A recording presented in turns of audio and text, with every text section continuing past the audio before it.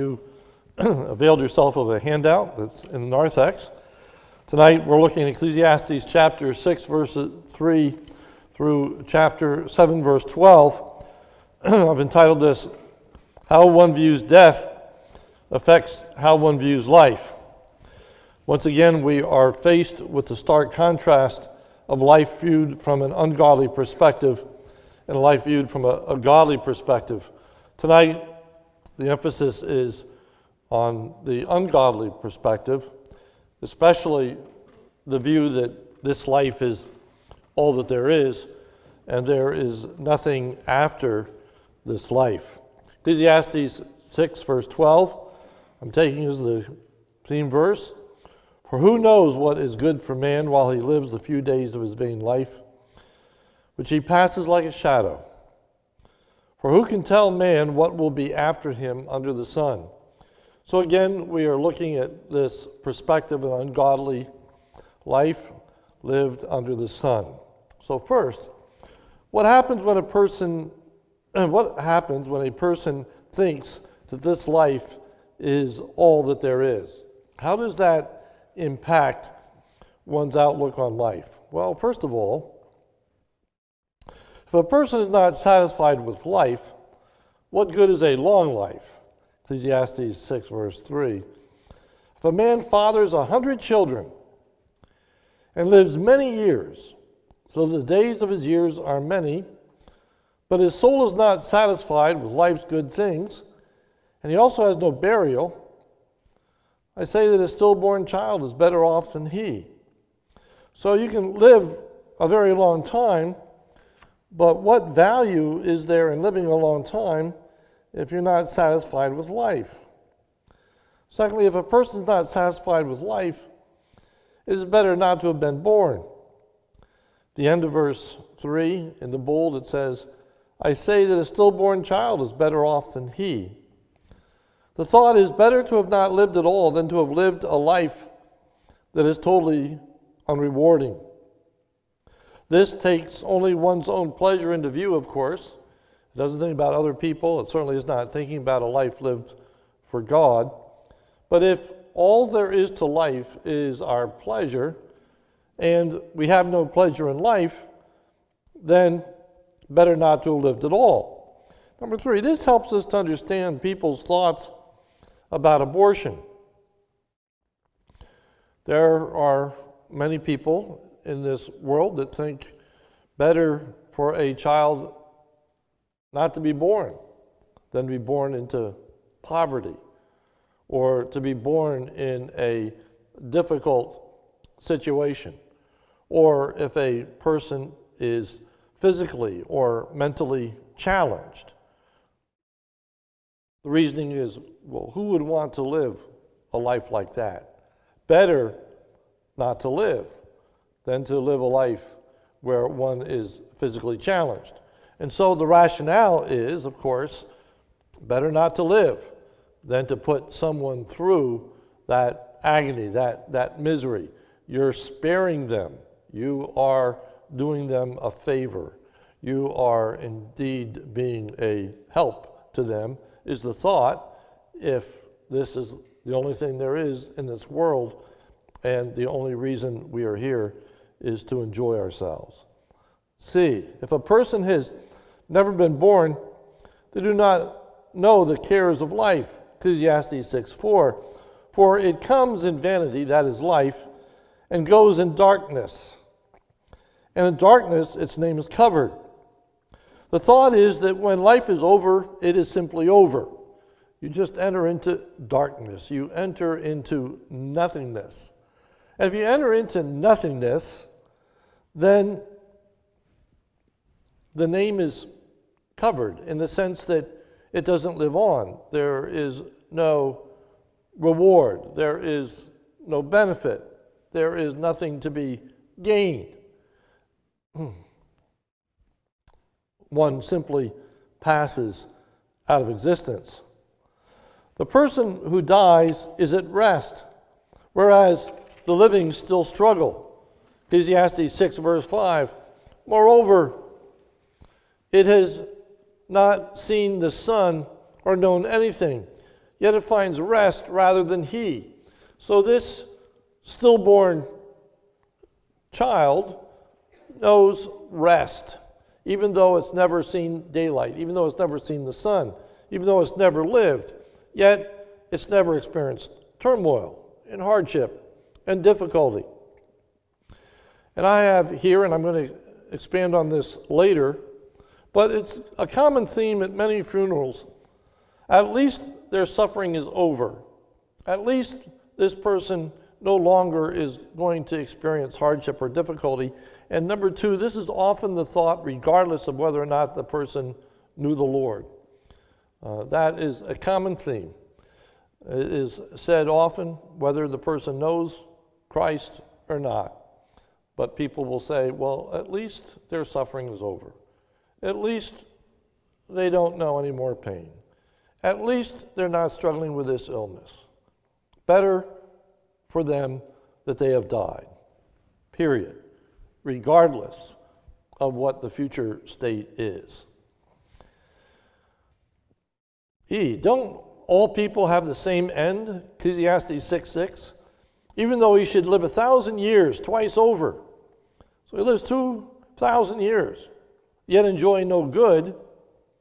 Then it says this, do not all go to the one place? And one could understand that generically in the sense that don't we all die, but it appears to be more singular than that. For it says, do not all go to one place. Isn't everyone's end the same? Of course, that's looking strictly from the view of the ungodly.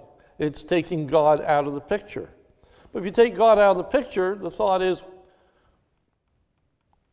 what's next? It's nothingness.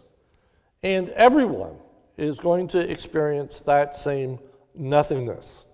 F, the person who works to satisfy his pleasures will never be satisfied. Ecclesiastes 6:7. All the toil of man is for his mouth, yet his appetite is not satisfied. It's a very striking picture.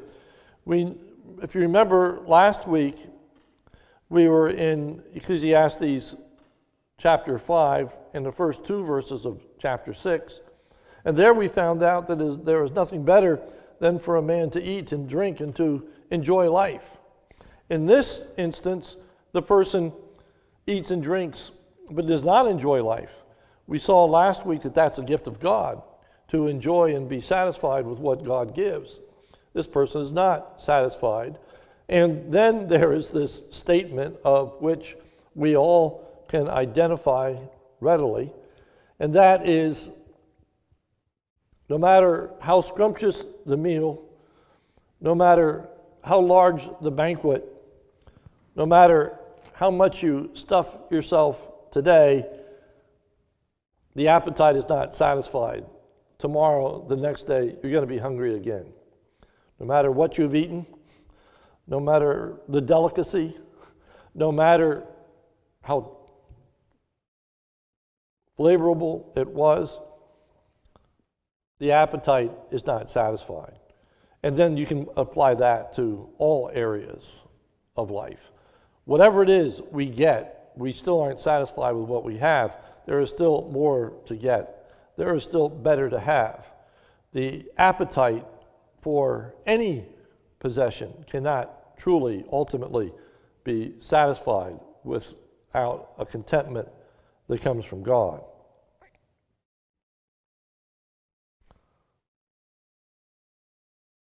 F. Oh, that was F. Okay, G. The wise person is no better off than the fool. Ecclesiastes 6:6. For what advantage has the wise man over the fool? And what does the poor man have who knows how to conduct himself before the living? So what benefit is there of wisdom? Because you're going to die anyway.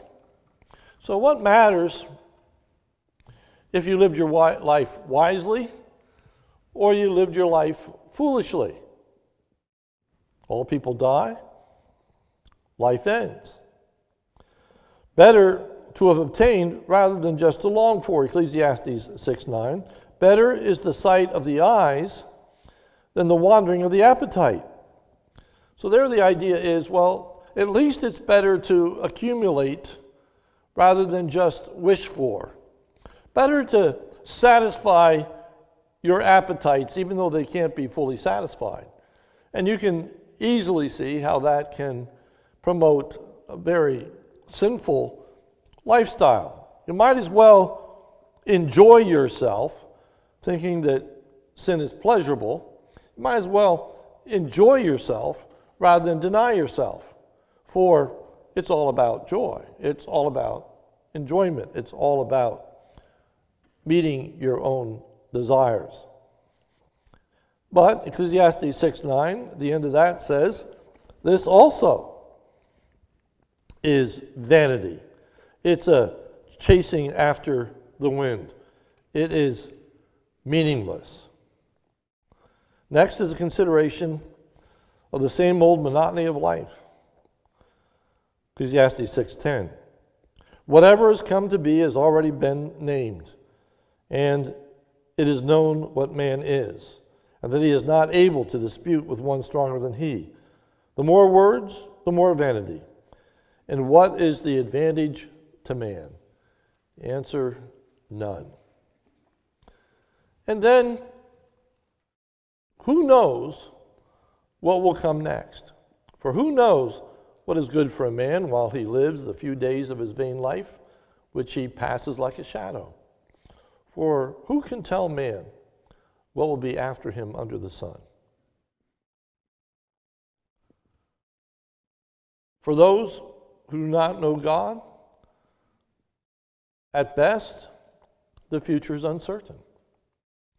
There's this huge question mark. What happens after a person dies? There is this thought, well, it's nothingness. Life just ends. But how do you know? How do you know? And it becomes a mystery. Wouldn't it be nice to know what happens after a person dies? You can readily see how life is pretty depressing if one has no faith in God, no faith in the resurrection, no hope of the Easter miracle. So number 2, there's value in contemplating that life will come to an end. It's good to think about in the book of Ecclesiastes. There's going to be a progression. For we're going to see in Ecclesiastes, there is hope, there is resurrection.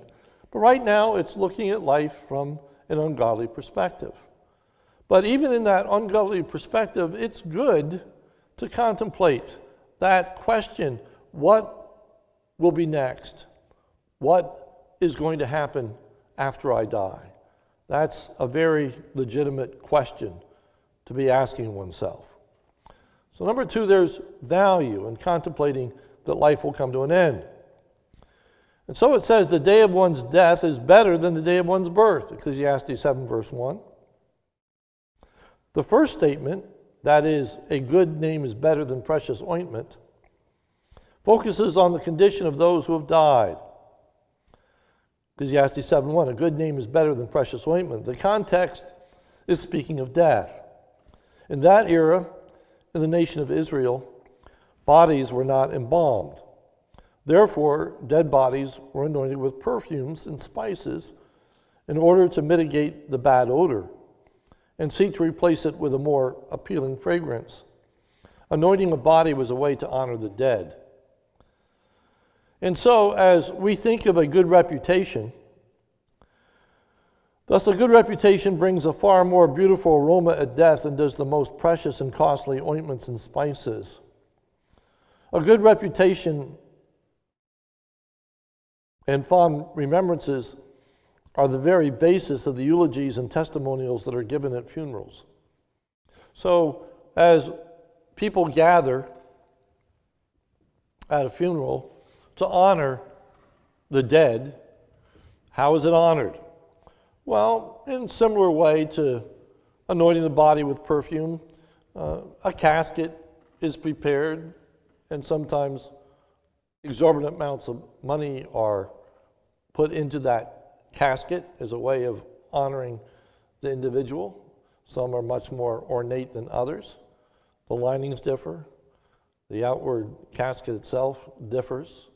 There are flowers, there are arrangements, there are ways to honor, but the primary way in which the individual is honored is through a eulogy, speaking of praise, recounting their life, talking about the good things that they have done, expressing appreciation for their love, for their commitment, perhaps for their steadfastness. And you know all the things that are said at funerals in order to honor an individual. When our life is over, as far as those that are around us are concerned, our reputation is what comes to the forefront. Then comes the striking statement that better is the day of death than the day of birth. A good name is better than precious ointment, and the day of death than the day of birth. Now, why would that be? Why would the day of one's death be better than the day of one's birth? There are a number of reasons that could be given. The first is that on the day of one's birth, one has all of one's earthly life before them. A person may be born with great potential, and yet how often that potential is not fully realized. How many yearbooks people write and say that this person's going to meet with great success, but unfortunately they do not. Or perhaps like Solomon, we might start off well, but later in life wander from the Lord. The day of one's death is the sealing of one's testimony. One's reputation is fixed. We will evermore be remembered for the things done in this life. So as you put the two thoughts together, that is, a good reputation is better than precious ointment, and you link that with the second statement, that the day of one's death is better than the day of one's birth, is because when you die, your reputation is finalized. When you die, the struggle is over. When you die, you have the heritage of your reputation. And so, better to end well than to start with a tremendous degree of potential that you may never reach. And then secondly, which is the one that is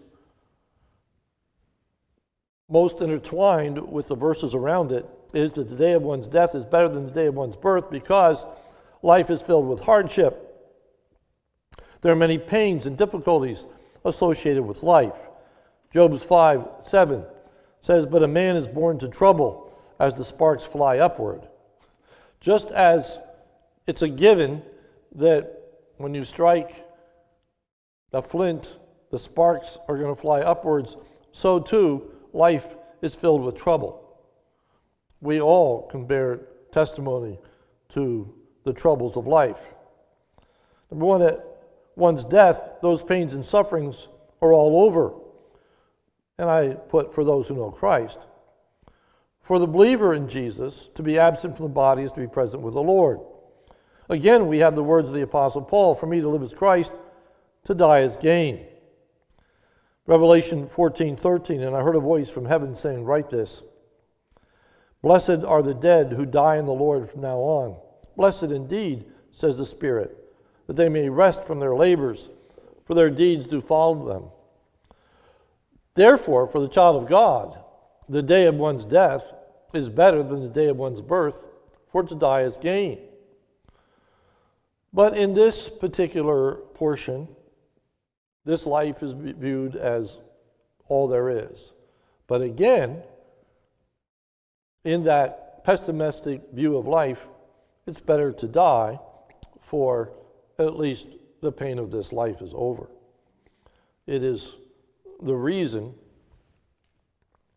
why so many commit suicide. They think it better to die than to go on living.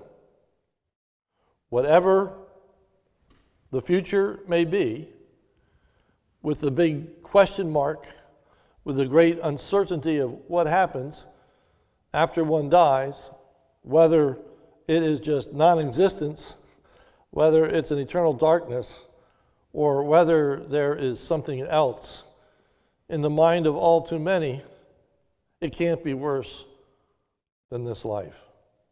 It can't be worse than what I'm going through. It can't be worse than the misery and the heartache that we know.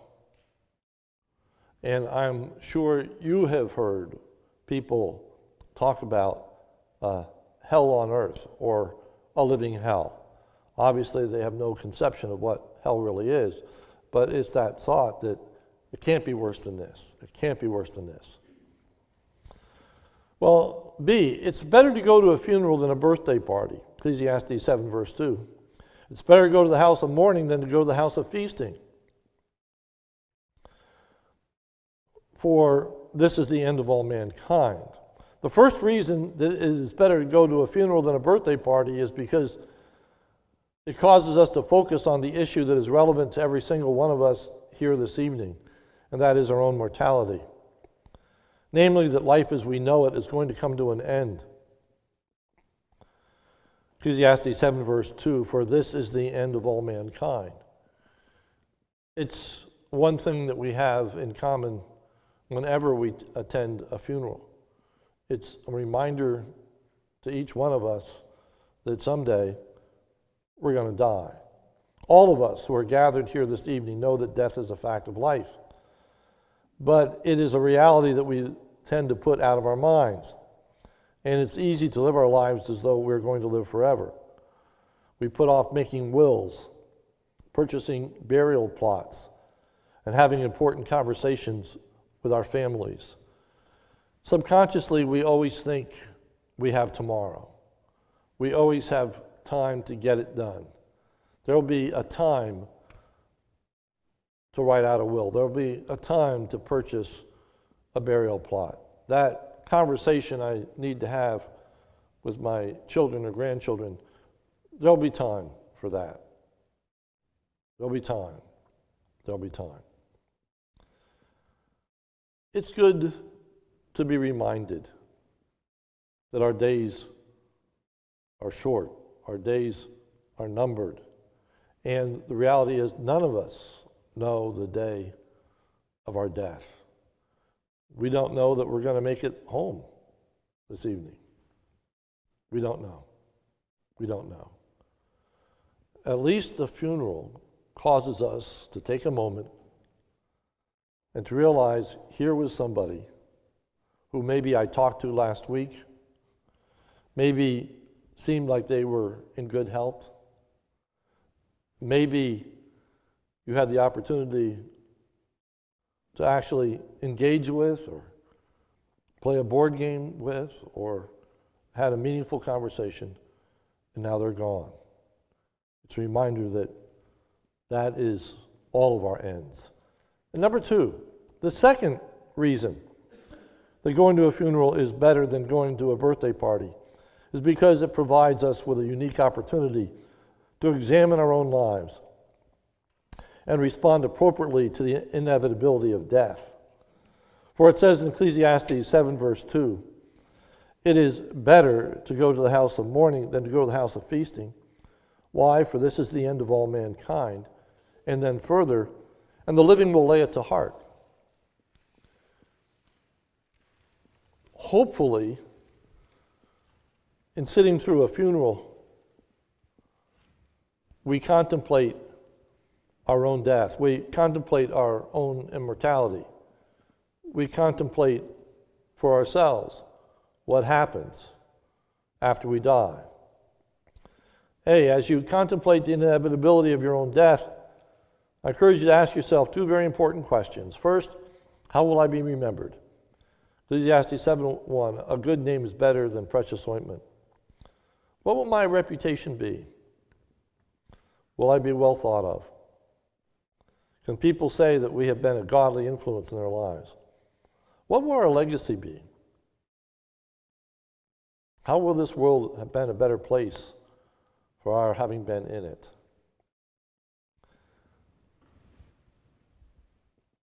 How often do you ask yourself, how am I going to be thought of? In the old days, they used to write a little synopsis on the tombstone of the person who died. What will people say about you? What will they say about me? What will our grandchildren remember about us? Our coworkers? What will their thoughts be? As we sit and we listen to eulogies, it should be a time of reflection. What are people going to say when I die? And then secondly, the second question to ask yourself is, will the day of my death be better than the day of my life? Will the day of my death be better than the day of my birth? Will death be a gain to me? You know, we have the Apostle Paul saying, for me to live is Christ, to die is gain. And then I have, number two, there's a prevalent misconception about death. And the misconception is that death is always better than life. I've heard it said so often, as I alluded to earlier, and so indiscriminately concerning the death of a person, at least they're in a better place. That is only true if a person has placed their faith and trust in the Lord Jesus Christ. Death is gain for those who have lived for Christ. And the reality is, no matter how horrific one's life is, no matter what degree of misery one knows, no matter how great the personal suffering, to enter a Christless eternity is far worse. It's far worse. And because of the post-Christian era in which we live, unfortunately, many people don't understand that.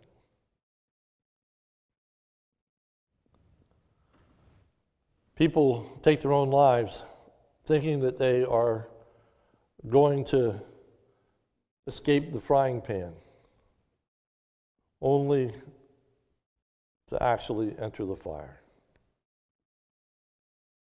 They will escape nothing. They will only know greater pain. They will only know greater hardship. They will only know greater difficulty. Better for them that they had not died. Better for them, whatever their situation is in this life. Truly, the way we view life after death has an incredible impact on how we view this life. And now, the wisdom gained through considering death is more widely applied. First, like going to a funeral is better than going to a house of mirth, so too a heart of sorrow is better than laughter. Ecclesiastes 7:3. Sorrow is better than laughter, for by sadness of face the heart is made glad. The idea is hardship and difficulty in life can lead you to a greater understanding of what is important and significant in life. So many people, out of their misery, are motivated to put their faith and trust in the Lord Jesus Christ. So often, the difficulty of life points us to Christ in a unique and precious way. Job, through all that he suffered, at the end could say, before I heard of thee with the hearing of my ear, but now my eye sees thee. He came to know God in a more intimate and more precious way. For the child of God, suffering is sanctified. Suffering is used of God. Suffering teaches us how to comfort others. Suffering helps us to understand the tremendous grace of God to send his Son to suffer in our place. And suffering can take on a redemptive value.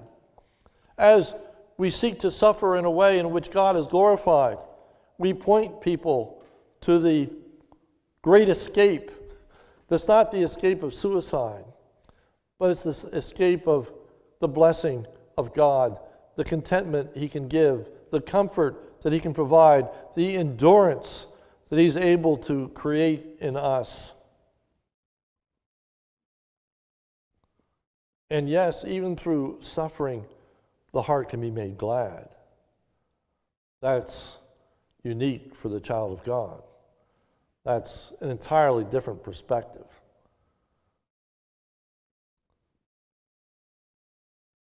We also recognize that a blind Beethoven can produce great symphonies. Realize that people that even are physically challenged have a great way in which they can honor and glorify God. If life is more than pleasure, if life is about exalting him and declaring his glory, then suffering takes on an entirely different outlook. Secondly, the wise person thinks about death. The fool does not. Ecclesiastes 7:4, the heart of the wise is in the house of mourning, but the heart of fools is in the house of mirth. That same thought coming up time and time again. The wise person thinks about the life to come. The fool does all that they can to distract themselves from it, whether that be partying all the time, to taking medications, legal or illegal, to try to get one's mind off of the future realities, whatever the case may be. But it's wise to think about death. Third, it's better to be corrected than to be entertained. Ecclesiastes 7 verse 5, it's better for a man to hear the rebuke of the wise than hear the song of fools. The song of fools, those people that sing our praises, those people who pat us on the back even when we have done wrong, when we have done evil, especially the unbelievers who relish the sinfulness of their friends, and they laugh and they mock about their wrongdoing. Better to hear the rebuke of the wise. Better to know about our sinfulness. Better to come to an understanding that not everyone enters the presence of God. Better to understand the truth than to be deluded. For number 4, the laughter of fools is short-lived. It's a rather strange analogy, but if you look at verse 6, for as the crackling of thorns under a pot, that is likened unto the laughter. It's the crackling of thorns under a pot. So is the laughter of fools. This also is vanity. What's it saying? Well, the crackling of thorns, they make a lot of noise, which is likened unto laughter, people who make noise. But thorns are bramble. And if you put them under a pot to heat the pot, it's not going to do much because they're going to go up in flame like this. Worse than kindling. It's just going to be instantly consumed. It will make a bright light, but it won't heat the pot. Laughter can make sorrow seem to go away, but it's extremely short-lived. Extremely short-lived. The sorrow comes back. the misery goes on. And if the person does not know Christ, it will be an horrific eternity. Better to be rebuked by the wise than to be sung to by the fools.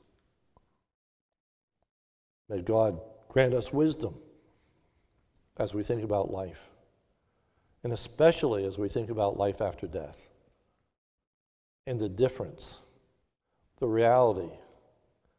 Not all go to the same place. That's the problem with Ecclesiastes 6 and 7. We don't all go to the same place.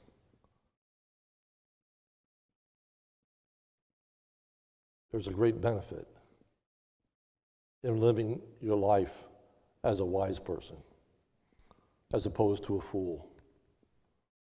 To take the time to reflect upon death and not simply choose to ignore it. May God be with us all. Let's pray. Our Father, help us to contemplate the realities of life and death, even as we make daily decisions, even as we think about our own reputation, even as we think about consequences of our actions, what they're going to mean for others. And Lord, I pray for those that are going through hardship and difficulty. May they find solace in knowing one day, truly they are going to be pain-free. There will be a day when there will be no more sorrow, there will be no more tears, there will be no more anguish, there will be no more death. But Lord, may it be firmly planted in our hearts and minds that that is only true of those who have come to Christ, those who have placed their faith and trust in Him.